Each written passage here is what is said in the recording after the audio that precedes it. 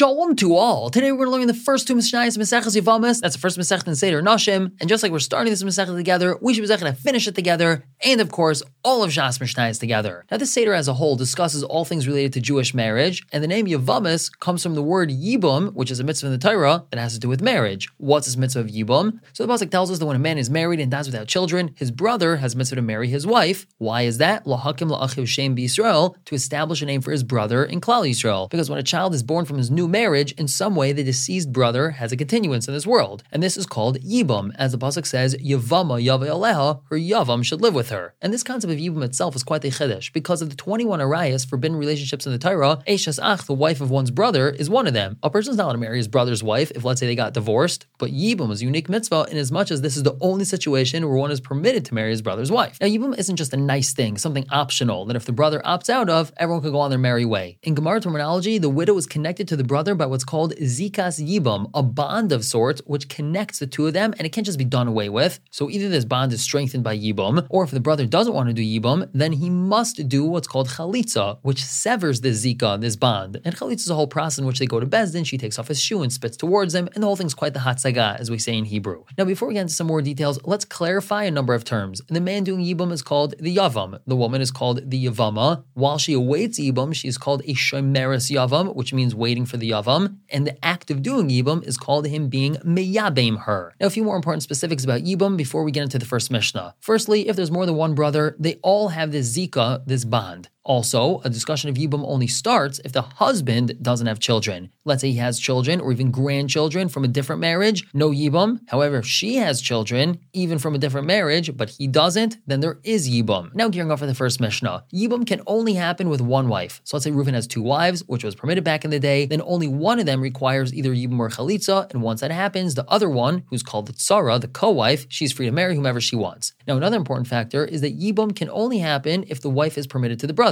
However, let's say she's an erva to him. For example, Reuven's married to his niece, which is Shimon's daughter, and Reuven dies without children. Shimon, his brother, is not allowed to do yibum to his own daughter. There's no mitzvah over there. Now let's take this scenario a step further. Let's say Reuven has two wives. One of them is his niece, Shimon's daughter, and the other one is someone random, not related to Shimon. And then Reuven dies without children. Not only is Shimon's daughter pater from yibum, but the tzara is also pater. Now it's this case and similar ones that the first Mishnah talks about. And let's just review this extra term we added in Mishnah Gemara terminology. The second wife is called the tzara, the co-wife, and if she happens to be the co-wife of an erva, she's called tzaras erva. So now jumping into the first Mishnah. The Mishnah tells us, Chamesh Esrei nashim paiter tzaras sehen, v'tzaras tzaras sehen, min hachalitzu min hayibum, ad sof ha'olam. There's 15 women who are going to pater their tzaras and their tzaras from Chalitza and from Yibum forever. Now, before we get into who these 15 women are, what does that mean they pater their tzaras tzara? So we just had our case of Reuven and Shimon being brothers, and Reuven was married to his niece, Shimon's daughter. And let's add another brother into the picture over here. We have Levi as well. So when Reuven dies without children, Shimon doesn't do Yibum at all, not to the erva, because it's his daughter, and not to the tzaras erva either. But let's say Levi decided to do Yibum, and he wasn't miyabim his niece, Shimon's daughter, he was miyabim the other wife, the tzaras erva, which is permitted. And Levi himself has another wife. And sadly, Levi as well dies without children. Once again, we have two women falling to Shimon for Yibum. Now, Shimon's not allowed to marry tzaras erva, the woman that Levi was miyabim, because again, she's tzaras erva. She used to be Reuven's wife, and Shimon wasn't allowed to marry her then, because she was a co-wife to Shimon's daughter. And what the Mishnah just told us is that tzaras tzaras is also pater, which means Levi's other wife, who now is the tzara to the other tzara, she's also pater from Yibum. And this continues on and on. Now the Mishnah says, Ve'elu hein, these are them. These are the 15 women that not only are they going to be pater, but they're going to pater their tzara and their tzaras tzara. Number one, Bitai, his daughter, meaning Reuven is married to Shimon's daughter. Ubas Bitai, Bas Benai, Reuven's married to Shimon's granddaughter, either his daughter's daughter or his son's daughter. Bas Ishtai, Reuven's married to Shimon's wife's daughter. Bas Beno, Bas Bita, or Reuven's married to Shimon's wife's granddaughter, either her son's daughter or her daughter's daughter. Chamaisai, Reuven's married to Shimon's mother-in-law. Ve'em Chamaisai, or he's married to his mother-in-law's mother. Ve'em Chamiv, or his father-in-law's mother. Achaisai Me'imai, he's married to Shimon's sister from his mother, which means Shimon and his woman are sisters, they share the same mother, but this woman is not Reuven's sister. V'achais Imai, or Reuven's married to Shimon's mother's sister, meaning Reuven's married to Shimon's aunt, but it's not his aunt. V'achais Eshtai, or the sister of his wife, which means that Reuven and Shimon are married to sisters. Ve'eshes achiv me'imai,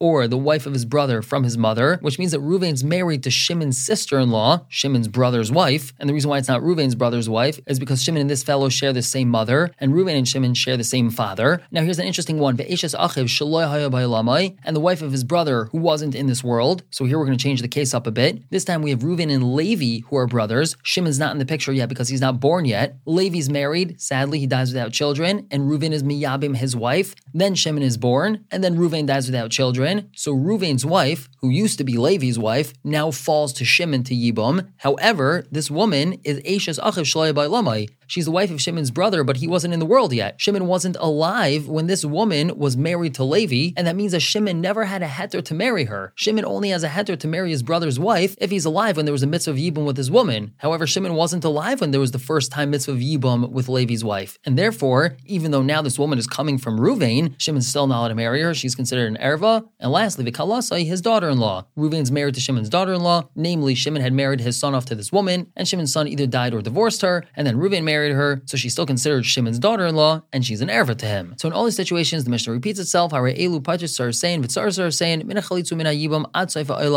pater their tsaros and their tsaros from chalitza and yibum until the end of the world. Now another factor the Mishnah adds in, v'kulan, all these women, in mesu, if they died, or miyanu, or if they did miyon, or nisgarshu, or if they got divorced, or islaniyos, or if they turned out to be an island, which means they can't have children, tsaros and mutaris, or tsaros mutter. What does this mean? So let's again take our classic example of Reuven being married to Shimon's daughter, and he has another wife as well. Let's say Shimon's daughter died before Reuven died, or she did miyun, which means she was under 12 years old and she walked out of the marriage, which she's allowed to do if she's under 12 in certain circumstances, or Reuven divorced her. Or it turns out that she's an islandess and she can't have children, which means that this is not a real marriage in the first place. And then after one of these things happened, Reuven died without children. So since Shimon's daughter is not considered to be married to Reuven anymore, so that Sarah is permitted to Shimon. Now just a clarification of this last thing, in regards to the following three women, Reuven being married to Shimon's mother-in-law, Shimon's mother-in-law's mother, or his father-in-law's mother, we can't say that they turned out to be an islandess, that they can't have children, because obviously if it's Shimon's mother-in-law, or mother-in-law's mother, or father-in-law's mother, they definitely had children, and we also can't say they did miyun, because as we said, miyun is when a girl's under 12, and she clearly cannot be under 12 if her daughter is married to Shimon, or her granddaughter is married to Shimon. And moving on to Mishnah Beis, clarifying what we already explained in Mishnah Aleph, but here the Mishnah speaks it up. Befeirosh, Ketzad Patras Tsar saying, how is it that these women mentioned in Mishnah Aleph are going to pater their tsaros? So let's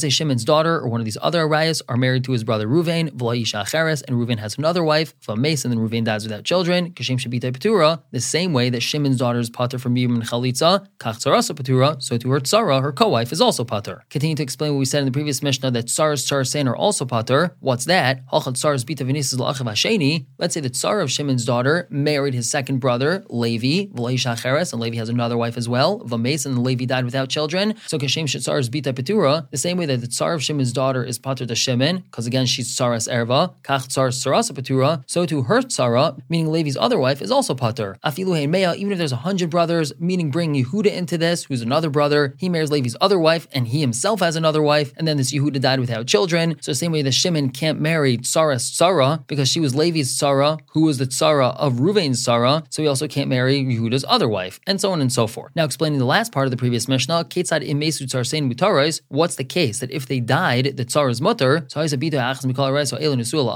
let's say Shimon's daughter or one of these other arayas is married to his brother Reuven, and Reuven has another wife as well, let's say Shimon's daughter died, or she got divorced from Reuven, and then his brother Reuven died, so tsar is permitted. And the Mishnah concludes, anyone that's able to do miyun, but she did not do miyun, which means she's under 12 years old, she could have walked out of the marriage, but she did not, and then Reuven died without children, the tsara needs chalitza, but cannot do yibam. And the reason why she would need chalitza, even though she's tsaras erva, is because when a woman's able to do miyun, which means she could walk out of the marriage, that marriage is only midrabanan, it's not doiraisa, and therefore there is somewhat of a zika to the tsara, not one that would allow yibam, but one that does still require chalitza. We're going to stop here for the day and pick up tomorrow with Mishnah Gimel and Daled with more scenarios. For now, everyone should have a wonderful day.